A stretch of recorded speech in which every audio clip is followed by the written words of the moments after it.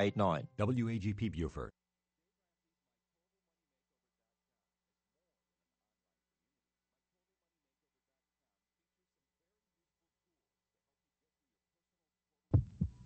I am your neighbor. I sit behind you in church. We shop at the same grocery store. I had an abortion many years ago, and I felt so alone. I needed someone who knows what I have been through. I received post-abortive counseling that I so desperately needed and found forgiveness. Please support your local crisis pregnancy center and let the healing begin. Contact the Beaufort Women's Center at 525-0300 for more information. Our thanks to Chip Winters of Arby's Roast Beef Restaurant for a programming grant. Arby's features a wide selection of sandwiches, including top-quality roast beef and toasted subs, salads, as well as a wide assortment of side dishes and desserts, all conveniently available at their drive-thru. Arby's is open daily 10 to 10, and they're located on Highway 21 in Rincon, 1018 William Hilton Parkway between Wexford and Sea Pines on Hilton Head, and in Beaufort next to Verizon near the intersection of Highways 170 and 280.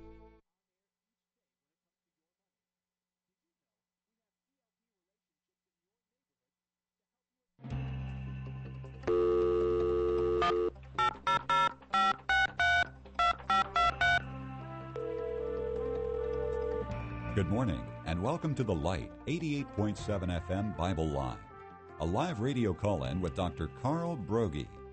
Dr. Broggi is the senior pastor of Community Bible Church of Beaufort, South Carolina, and for the next hour, he's available to answer your questions, providing biblical insight and wisdom for everyday Christian living. Our phone lines are open, and if you have a question for Dr. Broggi, you may call 525-1859, or on your Alltel cellular phone, star 887. If you're calling outside our immediate area, call toll-free 877-924-7980. Now let's join Dr. Carl Broggi. Study and show yourself approved as a workman of God, not ashamed, rightly dividing the word of truth. As always, welcome to the Bible Line. If you're new, this is a call-in talk show where people can ask questions about the Word of God or a challenge they're facing in their personal life or ministry and would like biblical counsel on. To reach us, the number, again, locally, 525-1859, 525-1859, toll-free for those outside of South Carolina, 877-WAGP, our call letters, WAGP 980, or you can email us directly here into the studio at TBL for the Bible Line at WAGP.net. Rick, great to be here as always. It is indeed, Pastor, and already we have somebody standing by online, so let's go to them right now. Thanks for holding. Good morning. You're on the Bible Line. Good morning, Pastor Broggi. Thank you for taking my call. You're welcome. Thanks for calling. I was just wondering if you could explain, in the Bible it talks about certain sins, and then others are referred to as abominations, like homosexuality among those. Could you explain what, I know sin is sin in God's eyes, but could you explain the difference between, I guess, regular sins and why they refer to those others as abominations? Well, it's a good question because there are certainly sins that are distinguished in the Word of God, in terms of the heinousness of the sin and also sometimes the consequences that those sins bring. During the medieval age, this led Roman Catholics to categorize sins typically into two groups, mortal and venial sins. For them to die with a mortal sin on the soul potentially meant damnation. Here's some general principles I think that we need to begin with. Sin of any kind or nature separates us from God. The Bible is very clear on that. Your iniquity has made a separation between you and your God, such that he does not hear. So sin separates us from the living God. If I regard iniquity in my heart, the Lord does not hear. So sometimes people take the whole venial mortal sin paradigm and they make false conclusions from it. Well, I don't murder people, or I'm not homosexual or an adulterer, so I guess I'm okay with God. And the fact is our sin, however big or small, brings us under the judgment of God. And so by nature, the Scripture can say we are children of wrath. James 2:10 says if we've sinned in one point of the law, it's like we're guilty of the whole law. You can't say, well, I just have this little sin over here, and it's nothing really big, so, I guess in the sight of God, I'm okay. Well, not so in God's economy. It's not the amount of sin, but it's the fact of sin. For whoever keeps the whole law and yet stumbles in one point, he has become guilty of all. And so we're all equally, therefore, in need of a Savior. With that said, and those general parameters set, there is no question in the Word of God that different sins are viewed by the Lord in different way in terms of, say, consequence. For instance, in 1 Corinthians chapter 6, when the Apostle Paul speaks of sexual sin, he speaks of a different consequence that sexual sin brings than that of non-sexual sin. And so in chapter 6, verses 12, really through the end of the chapter, he deals with the immoral man. He says the body is not for immorality, but for the Lord, and the Lord's for the body. And he then says, flee immorality. Every other sin that a man commits is outside the body, but the immoral man sins against his own body. And so there is a certain consequence that and a certain scar that sexual sin brings that other sins do not bring. And that's why when he opens up chapter 7 and verse 1, he says, concerning the things about which you wrote, it is good for a man not to touch a woman. And of course, in the context, he's saying, look, if you're single, unless you're married, the wisest policy to follow is not to touch a woman. Not in any way physically, romantically, to get involved with her. Because when you do that, you bring a scar to your soul. And very often today, in the day that we live in, people get romantically involved, physically involved, different levels from heavy petting all the way to, sexual intercourse. And that creates a tremendous scar on the human psyche. It creates a scar on the human soul. And so when these relationships are broken up, there's tremendous pain and heartache that could have been avoided if the physical, emotional realm had been guarded. And really, you don't know that you're going to marry someone until you walk down the aisle. So when my daughter, when her hand was asked in marriage, or actually even before that to pursue a relationship with my daughter, so my rules are very simple in the physical realm. You can hold hands when you're engaged. You can kiss when you're married. Makes it real clear, real simple. Why? Because I was trying to protect her in terms of any emotional damage if the relationship broke up. When relationships break up, even if the physical is guarded, there's always even sometimes pain there. But it's multiplied 1,000 times over when you bring the physical in and you violate these simple principles of the Word of God. Certainly there are sins in the Word that God designates as an abomination. What the people did when they offered their babies to Molech and put them in the fire, God calls that an abomination. For a man to lie with a man, God calls it an abomination. It's a total distortion of the created order. It's a person who has slid so far down the slide of sin that they have taken normal activity and totally twisted it and perverted what God wrote into the natural realm. And Romans describes such people as having a reprobate mind. So there are consequences and there are categories of sin you can legitimately say. I think the false conclusions are those that some of our Roman Catholic friends have made in terms of what it means in terms of salvation and other things. The fact is we're all desperately in need of a Savior, and the ground is level in the end at the cross. But by the grace of God, you and I have the capacity to do anything. 525-1859, toll free, 877-WAGP-980. And if you'd like to email us, you may do so at tbl@wagp.net. Our next listener from Texas writes, is it biblically sound for various members of the congregation to exclaim amen in church while the preacher is preaching?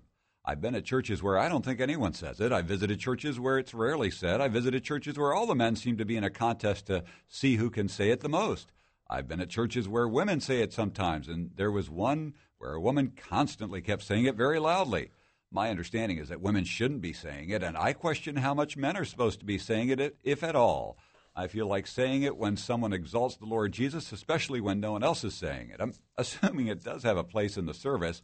What is the biblical purpose of saying it, and what are the guidelines for orderliness? Please let me know what the Bible says about it and what your personal opinion is on it. Well, it is a good question, and 1 Corinthians 14 definitely says let all things be done properly and in an orderly manner. And I think sometimes that, people can say amen, which means I agree. My heart confirms what's being said, and they say it really mindlessly. And I think it can become a distraction. And I think, too, that sometimes it's an overflow, and there's people in the congregation, sometimes hundreds of them, that will just give a hearty amen because the Spirit of God has just given such deep conviction and confirmation to the human spirit that they can't help but verbalize something. And you don't want to certainly quench the Holy Spirit in His work in doing that. But I have seen and met and witnessed people, sometimes even those who've attended our own church, who have become, I think, quite distracting. And I remember one lady many years ago, over a decade ago, and she kept saying, amen, amen. I could have said, the devil is your best friend, and she would have said, amen. It was mindless, and it was very distracting. So, I had to gently say to her after the service, I appreciate your enthusiasm, and I said, but I'm one of those preachers who can't chew gum and talk at the same time, and it becomes a little distracting for me, and maybe sometimes for others. So I don't want to tell you not to say amen, but maybe if you can just say it a little bit less, I would appreciate it. She got the message, and she actually responded very well, and I appreciated her for that. So, that's sometimes a pastor's call, and sometimes, too, it's a matter of being all things to all men. I think we can shape our services in a way that really restrict the potential unsaved people that we can meet and minister to. Over the years, in any church, any large church especially, but it can be true of a small church as well, you will have people who will show up, sometimes visitors, who will do some things that are really unbecoming. And when we do the usher and trainer greeting, which we do from time to time at the church, this is one of the things I have to highlight for the ushers and greeters and warn them, because it could happen in a service, and then they are the ones who need to step in and try to rectify the situation. So we speak at Community Bible Church about the moaner. The moaner was a guy who, back in 95, when we opened our first building, all of a sudden he started going, oh, and he'd pause a little bit and he'd go, oh, and I thought, what is going on? And, and I finally had to interrupt because none of my ushers and greeters stepped in. And I said, could someone help that man there in the back? I think he needs some help. And anyway, from the church tradition he came in he was from South America. He said, well, that's how we express ourselves sometimes. I said, well, that's maybe how they do it in South America, but that's not the way we do it in Beaufort, South Carolina. And it will become a detriment to reaching people for Christ, because really we're called to reach a broad range of people. You're reaching people from a high church, ecclesiastical, liturgically driven services like Episcopalians, Catholics, some high Methodists, and you're reaching people maybe from a Pentecostal background and everything in between. So a wise church, if they are trying to reach their culture, and I know what all the church growth books say, that if we really want to grow, we need to be homogeneous in our approach and focus only on one audience, but that's an unscriptural approach. Paul was willing to become all things to all men that he might win some. To those under the law as under the law. To those without the law as those without the law. To Jews like Jews, to like slaves. He adapted his lifestyle to be able to win people to Jesus Christ. And really, when you even look at the term Christian in the New Testament. The very first time the term Christian is used in the New Testament is in Acts 11, verse 26. Prior to that, they were just called followers of the way. But in Acts 11:26, it says, "And it came about that for an entire year they met with the church and taught considerable numbers, and the disciples were first called Christianos, Christians, in Antioch." And it's an interesting designation that they gave, because what was happening is the church fabric was really changing. Instead of having a Jewish church where you had all Jewish Christians, you had, or even having, like under the Old Testament, Jews and proselytes, Gentile converts, or Jews and God-fearers. God-fearers were Gentiles who did not, go officially through the conversion via circumcision, but they recognized that the God of Israel was the one true God whom should be worshipped. You had these very segmented groups of people that didn't really mix. And what caught the attention of people in Antioch is you had an international community, Jew and Gentile alike, and a church that was homogeneous in terms of it was a mix that was multicultural. So it was not your typical church, so they gave them a different name. And, of course, the people in Antioch, there's a number of historical records outside of Acts where you find these Antiochians giving nicknames to certain groups of people. And so they said, this is a whole other sect or group that's different from the Jews, different from the God-fearers, different from the pagan Gentiles, and it's multicultural, and they function together, and we're going to call them Christians. They focus on one person, and that's Jesus Christ. And so, this is an important principle to understand in terms of being all things to all men.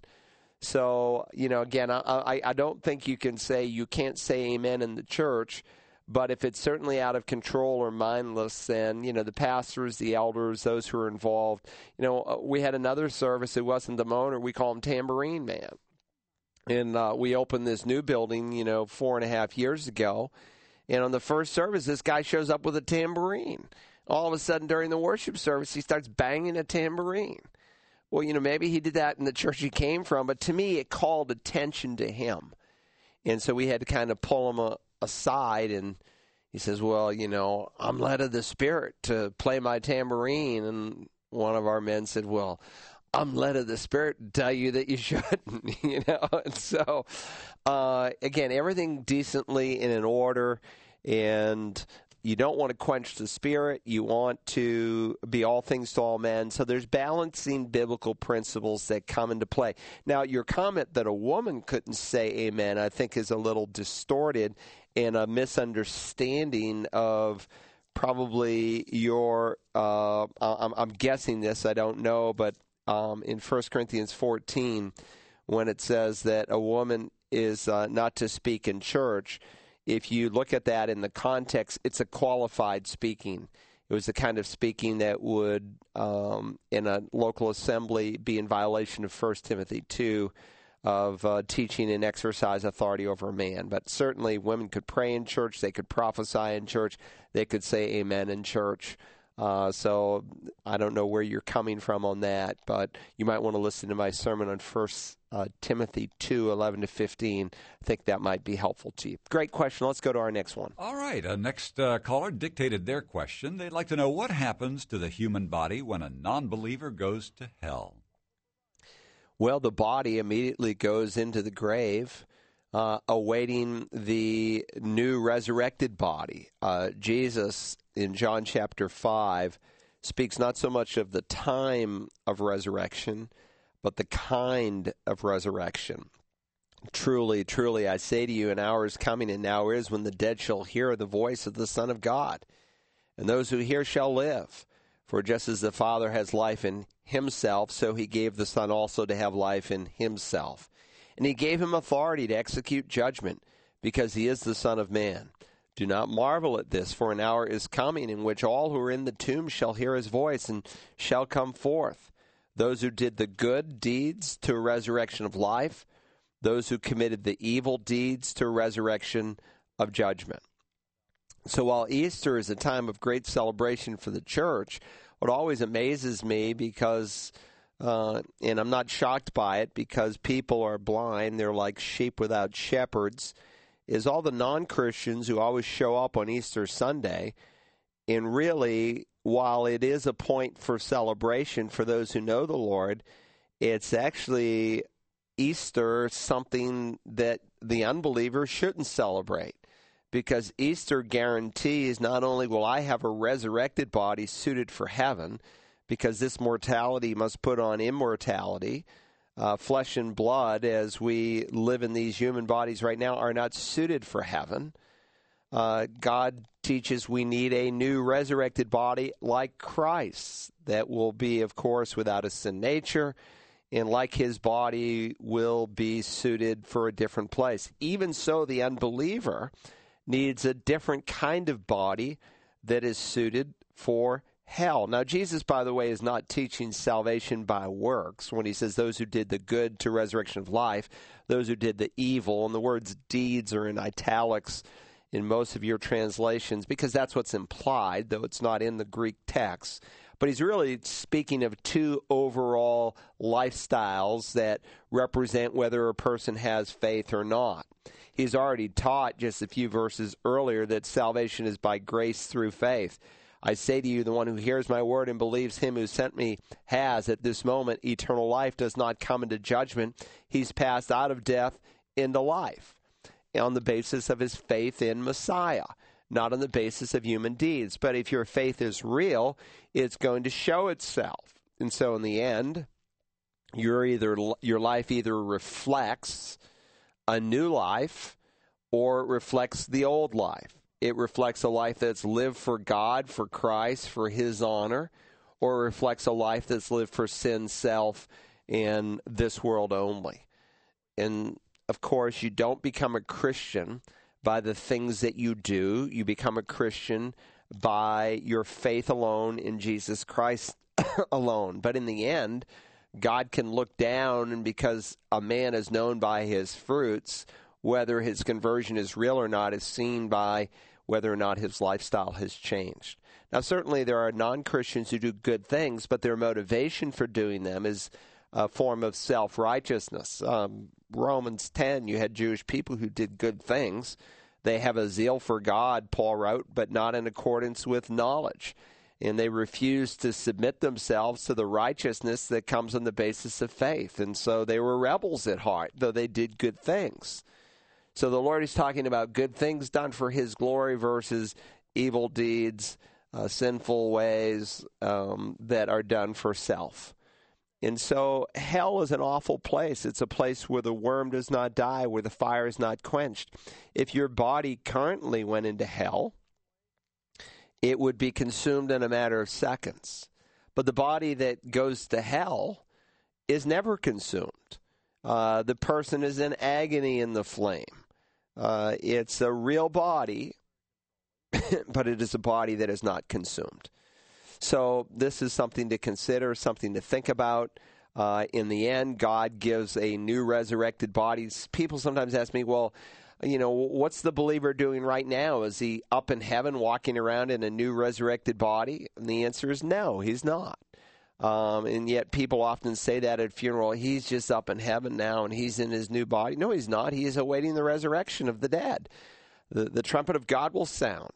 The dead in Christ shall rise first, because absent from the body is to be present with the Lord. So you don't get a resurrected body the moment you die. It appears, however, though, you're given some kind of temporary spirit body that is identifiable, like Moses and Elijah on the Mount of Transfiguration, and like the tribulation saints who are in heaven who are wearing robes. Well, it has to hang on something. There's some kind of visible expression to it. But God is going to bring with him those who have fallen asleep in Jesus. For this we say to you by the word of the Lord. That's what Jesus taught. That those who have already died are not going to be left behind. They're the first to come out of the grave. And then those of us who are alive at the catching up of the church will be caught up with them and will meet the Lord in the air. So we're still looking for that resurrected body. And It is yet in the future. Great question. Let's go to the next one. All right. Revelation 20, verse 4. Who are these people? Where did they come from? And are they part of, or are they a part of the first resurrection? And if so, how? Let me just turn there to the book of Revelation. And it's not Revelations, as most people say, but as Rick said correctly, Revelation. It's one revelation. People say, when are you going to teach in the book of Revelations? No, it's Revelation. And I saw thrones, and they sat upon them, and judgment was given to them. And I saw the souls of those who'd been beheaded because of the testimony of Jesus and because of the word of God, and those who had not worshipped the beast or his image and had not received the mark upon their forehead and upon their hand. And they came to life and reigned with Christ for 1,000 years. This, he says, is the first resurrection in verse 5. Blessed and holy is the one who has a part in the first resurrection. Over these the second death has no power, but they will be priests of God and of Christ and will reign with him for 1,000 years. It's plural. They sat upon them. It's not a pronoun in Greek, but it's a plural verb, and so it's supplied here in Revelation 20 in verse 4. And he speaks of these to whom judgment was given. Again, the best interpreter of Scripture is Scripture itself. And so I'm going to turn back here in my Bible to a verse that's found in Matthew's Gospel. And if I remember, it's Matthew chapter 19. And let me just turn there very quickly. Here it is, Matthew 19. And Jesus called them and said to themselves, you know that the rulers of the Gentiles lord it over them, and their great men exercise authority over them. It is not so among you, but whoever wishes to be great among you shall be your servant, and whoever wishes to be first among you shall be your slave. So he makes this statement about servanthood, and then listen very carefully to what he says in verse 28. Truly I say to you that you who have followed me in the regeneration when the Son of Man will sit on his glorious throne, you all shall sit on 12 thrones, judging the 12 tribes of Israel. So again, it's in response to a question. Peter says, Lord, we've left everything and followed you. What then will there be for us? He says, listen, in the regeneration, which is speaking about that time on planet Earth when God regenerates the current Earth. It's not going to be as it is today. The lamb will lay down with the wolf. The baby will play next to the cobra's nest and not be harmed. And so somehow the curse will have been lifted off of the creation. Not totally, but it's partial. It's a regeneration. Just like you're regenerated by the Spirit today. Is your salvation complete? No, it's partial. You're still waiting for the completeness of your salvation. You have been saved in the past from the penalty of sin. You are being saved in the present from the power of sin. You will be saved someday from the very presence of sin. In the past, we call that justification. In the present, we call it sanctification. In the future, it's what we refer to as glorification when our salvation is completed. Well, the earth at one time was perfect, but when sin entered into the world, the creation fell with Adam. And that wasn't a bad thing. That was a good thing. That was an expression of the grace of God. Had God left Adam and Eve in an idyllic kind of world where he didn't have to work from the sweat of his brow, where she could effortlessly deliver babies, then there would not be a constant reminder that there's something wrong. And so in Romans 8, Paul says the whole creation is shouting, and it's looking for that future time when God will redeem it. And so when God allowed the creation to fall, he put man on notice that sin with all of its consequences had entered into the world. And so during the millennial reign, here a reference to the regeneration, God is going to at least partially, not totally, lift the curse off of the planet. And then in the future, at the end of the 1,000 years, God, as Revelation 21 indicates, he's going to create a new heaven and a new earth in which righteousness dwells, as Peter references. This current earth is going to be consumed with fire. He's not going to remake this current planet. He's going to totally obliterate it. And that idea that has come up in recent theology, and some good people have held it, and it's just wrong. He's not going to remake the current earth. He's going to totally destroy it, burn it with fire, and create a brand new heaven and a brand new earth, Revelation 21:1. And that fits perfectly with 2 Peter 3. But during the regeneration, during the millennial reign of Christ, there are some people that John sees who are sitting on a throne to whom judgment is given. I don't think it is the saints of God in general. Some have said, well, it's the 24 elders represented in the church in Revelation 5. I don't think so. I think this is what Jesus said specifically in Matthew 19. It's also in Luke's Gospel, in Luke 22, where he reminds these men. Peter says, you've left everything. He said, actually, you are going to be given some things. You're going to sit on the thrones, judging the tribes of Israel, as Luke's account adds. And everyone who has left houses or brothers or sisters or father or mother or children or farms for my sake shall receive many times as much and shall inherit eternal life. So not only in this life, as Mark says, but in the life to come, God's going to bless you beyond measure. And specifically in reference to the apostles, they're going to be the ones sitting on these thrones to whom judgment is given. So, again, I think what he's doing here, and this is what makes your question a little quirky, they are part of the first resurrection, because understand, the first resurrection is not a single event. It's not a single event. It's the first resurrection program in deference to the second resurrection program. Who is the first to rise from the dead ever? Well, in the truest sense, the Lord Jesus. There were certain people that Elijah raised from the dead, that Elisha raised from the dead. Jesus raised 3 people during his public ministry. Peter raised someone from the dead. The Apostle Paul raised someone from the dead. But not in resurrected bodies. Jesus was the first to come out of the grave in a resurrected body. Matthew indicates after his resurrection, a small handful of saints were resurrected. They walked around the city of Jerusalem, and presumably they were then taken up into heaven. The text doesn't say, but that's the implication. Then there's the catching up of the church.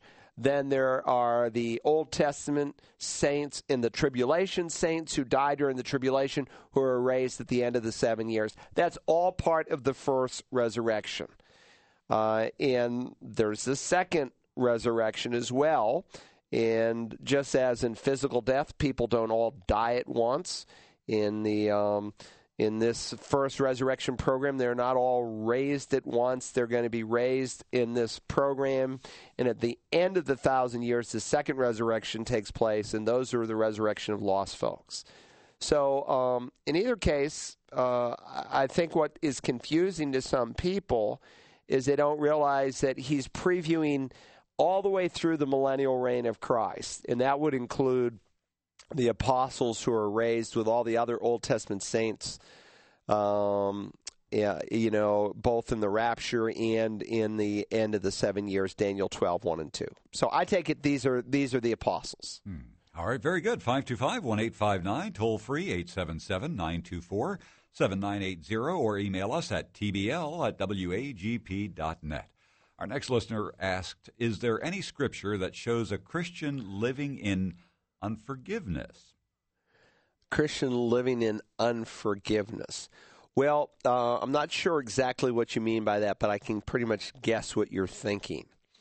It is true that there's a distinction in the Word of God between positional forgiveness and experiential forgiveness.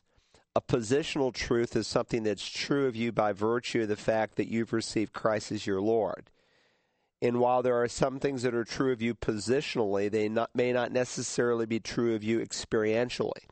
For instance, the day God saved you, he gave you a spiritual gift. There are 20 such gifts listed in the New Testament. I believe at least 16 of which are being given today.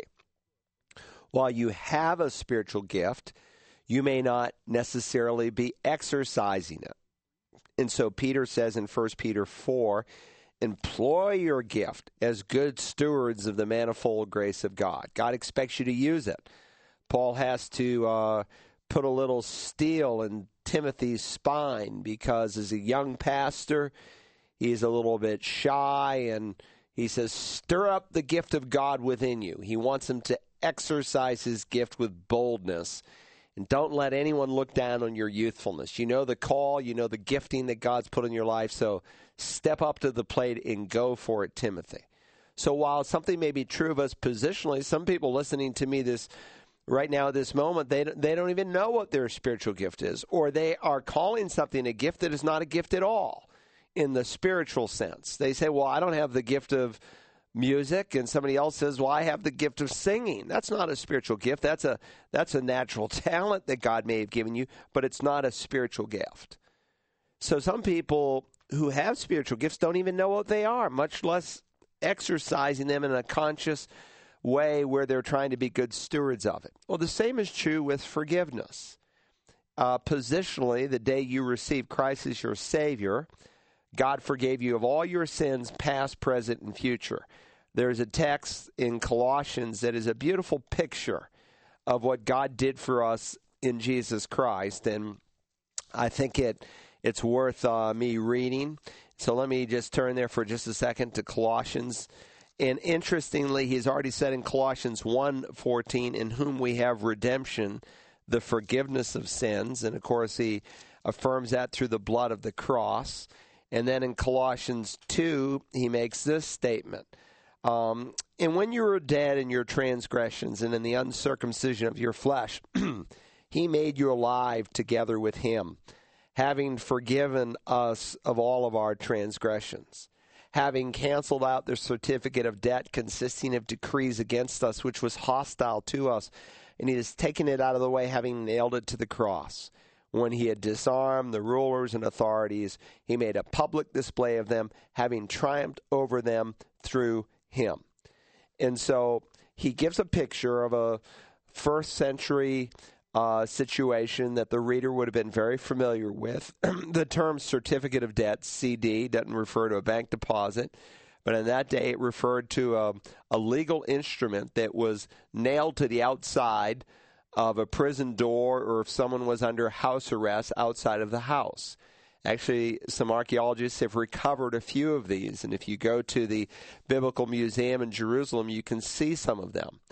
And a certificate of debt basically listed the crime that was committed and then what was necessary to pay the crime. And then, after the crime was paid, they would write across the certificate of debt, tetelestai. By the way, that's the same word uttered by the Lord Jesus as recorded in John 19:30. Tetelestai. We translate that one Greek word, it is finished. You could translate it paid in full. That's the thought behind it. They have found tax receipts from the first century where someone went into a Roman tax office and they paid their debt. And next to their name, when the debt was paid, they wrote the Greek word tetelestai. Some of those, by the way, are also on display in the Biblical Museum there in Jerusalem. And so Paul is saying, listen, there was a certificate of debt that God had against you, and it consisted of decrees, the laws of God, which were hostile to you. Why? Because you broke those laws, as I did, and they condemned you. The law of God terrifies you, Paul says, and that it shows you how wicked you are by nature and your need for forgiveness. And so it becomes like a schoolmaster, a tutor that should lead you to faith in Christ. When you look in the mirror and you see God's holy standards and you see how you have broken them, then it should terrify you and cause you to flee to the living God. Well, God removed our certificate of debt. Well, what did he do with it? God can't just overlook sin and blink at sin and still remain just and holy. Well, he's taken it out of the way, and the scripture says he nailed it to the cross.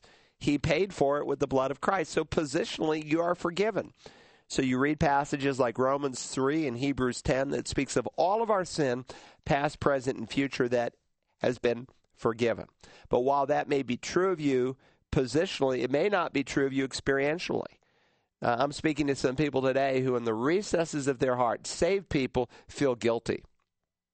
You're living under guilt, and you're not living a clean, clear life. Sometimes because you really haven't dealt with the sin, or you haven't by faith claimed what is yours positionally, so that you can experientially know it. So 1 John, for instance, says if we confess our sins, he is faithful and he is just to forgive us of our sins and to cleanse us from all unrighteousness.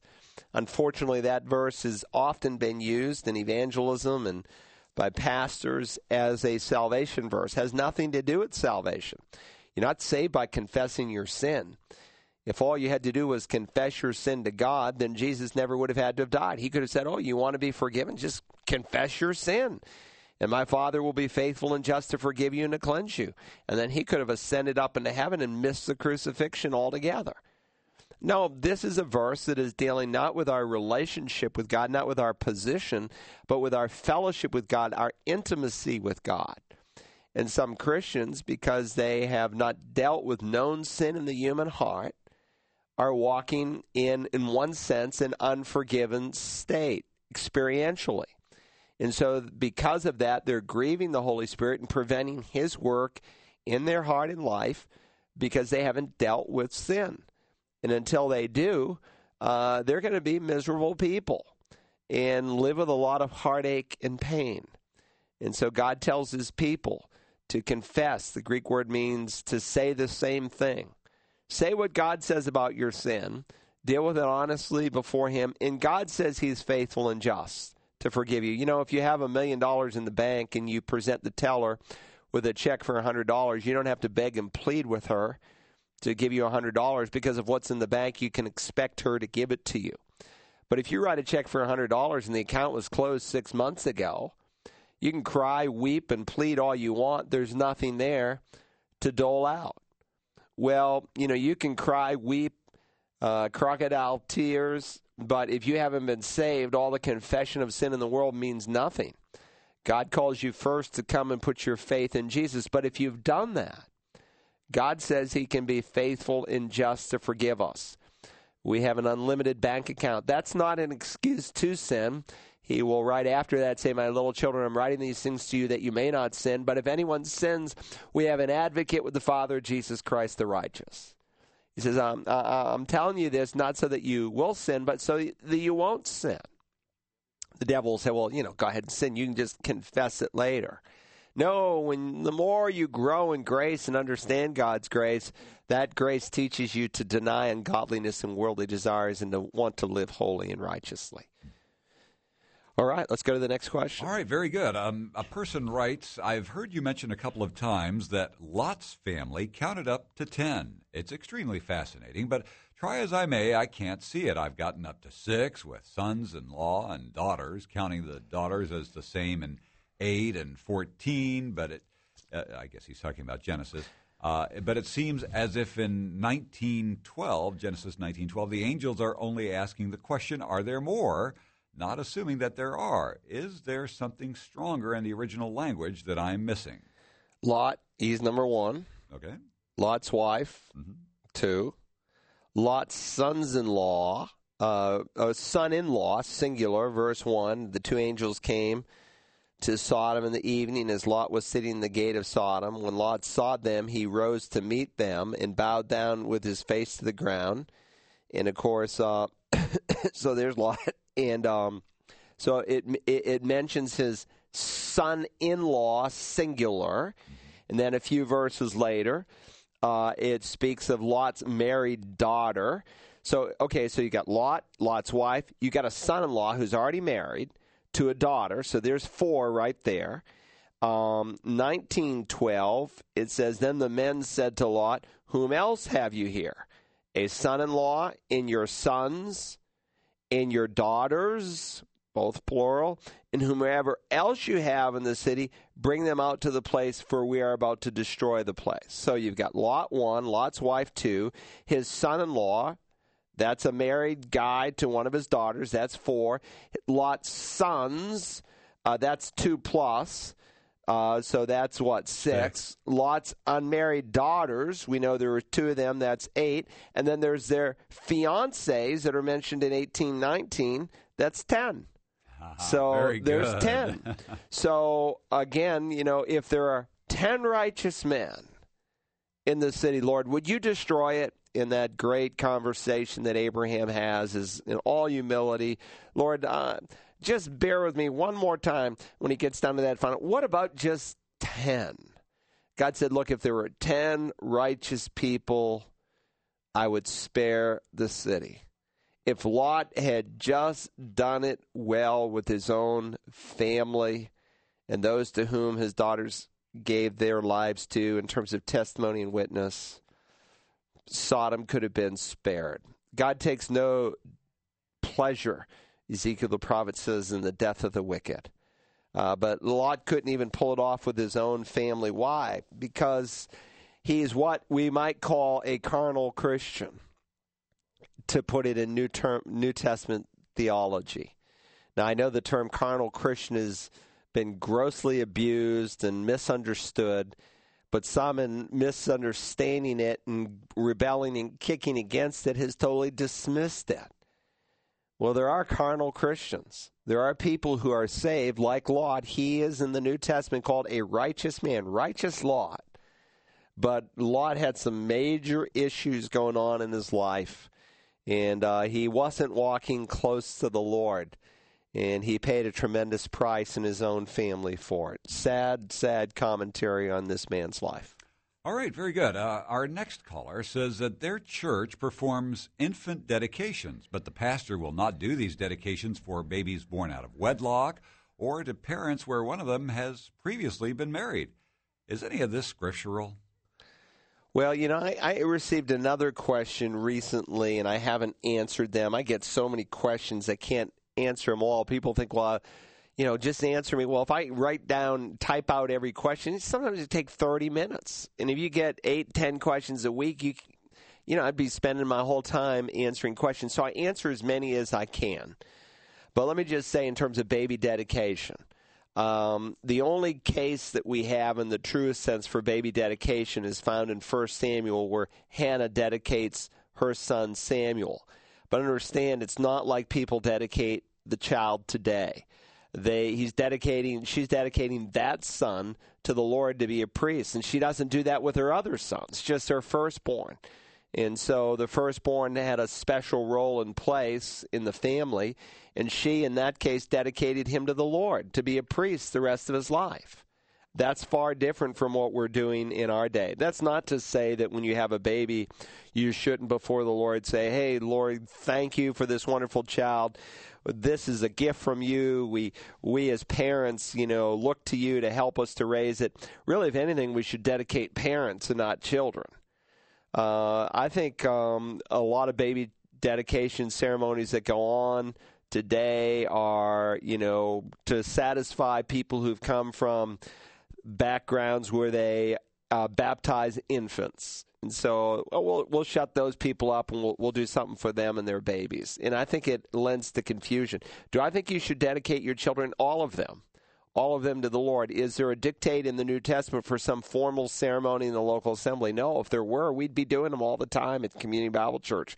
We've got so many kids born every year. But there's not. And it's not magical either. If anything, put the emphasis on the parent, because that's where God puts it in Scripture.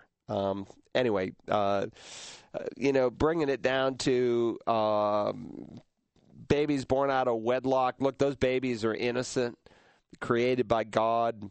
That single mom should dedicate that child. But I think there's a general misunderstanding of what baby dedication is all about. So let's go to the next caller who's waiting. Right. We do have a live caller standing by. Thanks for holding. Good morning. You're on the Bible line. Hello, Pastor Brogan. Yes, thank you for calling today. Yes, thank you for where you just express God's word and just declare truth. I just want to thank you and your wife for that. I have a question on interracial marriages or relationships. I understand from a biblical standpoint of how Christians should be married to another Christian. How does that work from the Bible? for us. We're in a culture now where you're seeing, especially in the South, where you're seeing more of the white and the black relationships. How will you advise us in wisdom and the scripture in that, and is it okay? It's a great question, and it's one that certainly comes up more and more because there's more and more interracial marriages in our day. In one sense, remember, we're all related. We may look different, but we're all related because we all stem from our original parents, Adam and Eve. Now, that's something that's denied blatantly today, that the world started with the first parents, that they were God's first creation. And because evolutionary thought has entered so broadly into the church today, which to me is a form of racism, and that's how Hitler used it.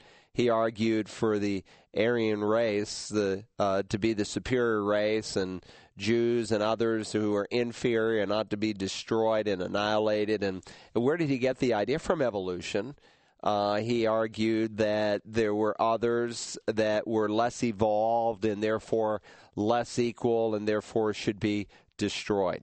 But the heart of the scripture is that we all originate from the same parents. And the nations of the world don't develop until Genesis 10 and 11, when God separates the nations through language groups. And as those language groups began to intermarry with one another, because obviously if you speak Hebrew, you're not going to try to marry someone whom you can't understand who speaks Chinese. And so they began to intermarry through these different language groups, and given enough time, then there are racial distinctions that develop, whether it's the high cheekbone and slanted upward eyes of a Chinese person, or whether it's an African American or a certain type of European, and there are many, and there are different features that begin to unfold. The Bible does not prohibit interracial marriages. The only prohibition in the Word of God in 2 Corinthians chapter 6 is for a believer to marry an unbeliever. That is the prohibition. So in one sense, Joseph marries an Egyptian. She's technically of a different race of people. There's an interracial marriage. Moses marries someone who is also not a Hebrew. That's an interracial marriage. What was prohibited would be for those men to marry unbelievers. Now, with that said, I think like with anything else, when someone marries from a totally different cultural background, there are potential challenges that they can face. And so some of our Marines go overseas and they marry a Filipino or a Japanese gal, or places where we've had bases traditionally. And sometimes there's real adjustments that they will face if they had not done that. If a Caucasian marries an African American, it depends how accepting the families are. They might be very unaccepting. And they may have a lot of turmoil that they walk into in that marriage when they walk down the aisle. So they just need to be prepared for it. And this is why it's so important that we seek God, because in the end, what matters is not how people respond or what other people think, but what God thinks. And am I marrying out of lust, or am I marrying truly out of love and a call from God? Has God showed me that this is to be the individual that I am to give my life to until death separates me? And if God has shown me that, it doesn't matter what people think. Doesn't matter if I'm rejected. Be prepared for it in some situations. Not all, but in some. Be prepared for maybe some major cultural adjustments. But if God's called you, He will give you the grace to walk through those adjustments and to help you to achieve it. So again, there's no prohibition against interracial marriages in the Word of God. What is where the prohibition does fall is a believer marrying an unbeliever. And generally speaking, people don't marry outside of their race as a general rule. And I think there's probably reasons for that, under the leadership of God. But there are occasions, like with Moses and Joseph, two examples in Scripture, where that does happen, even with very godly people, because it's a godly decision that God has His hand in. And so that becomes the key. Is God behind my decision? Great question. Wish I could spend a little more time on it, but we are out of time today. We appreciate the many who have called and emailed. Number of email questions we didn't get to, but sometimes we'll go a little bit slower when there's less calls so we can give more time and fuller biblical answers to the questions you're asking. Great to be with you today. Hope you have a great day. May the Lord bless you as you walk with Him.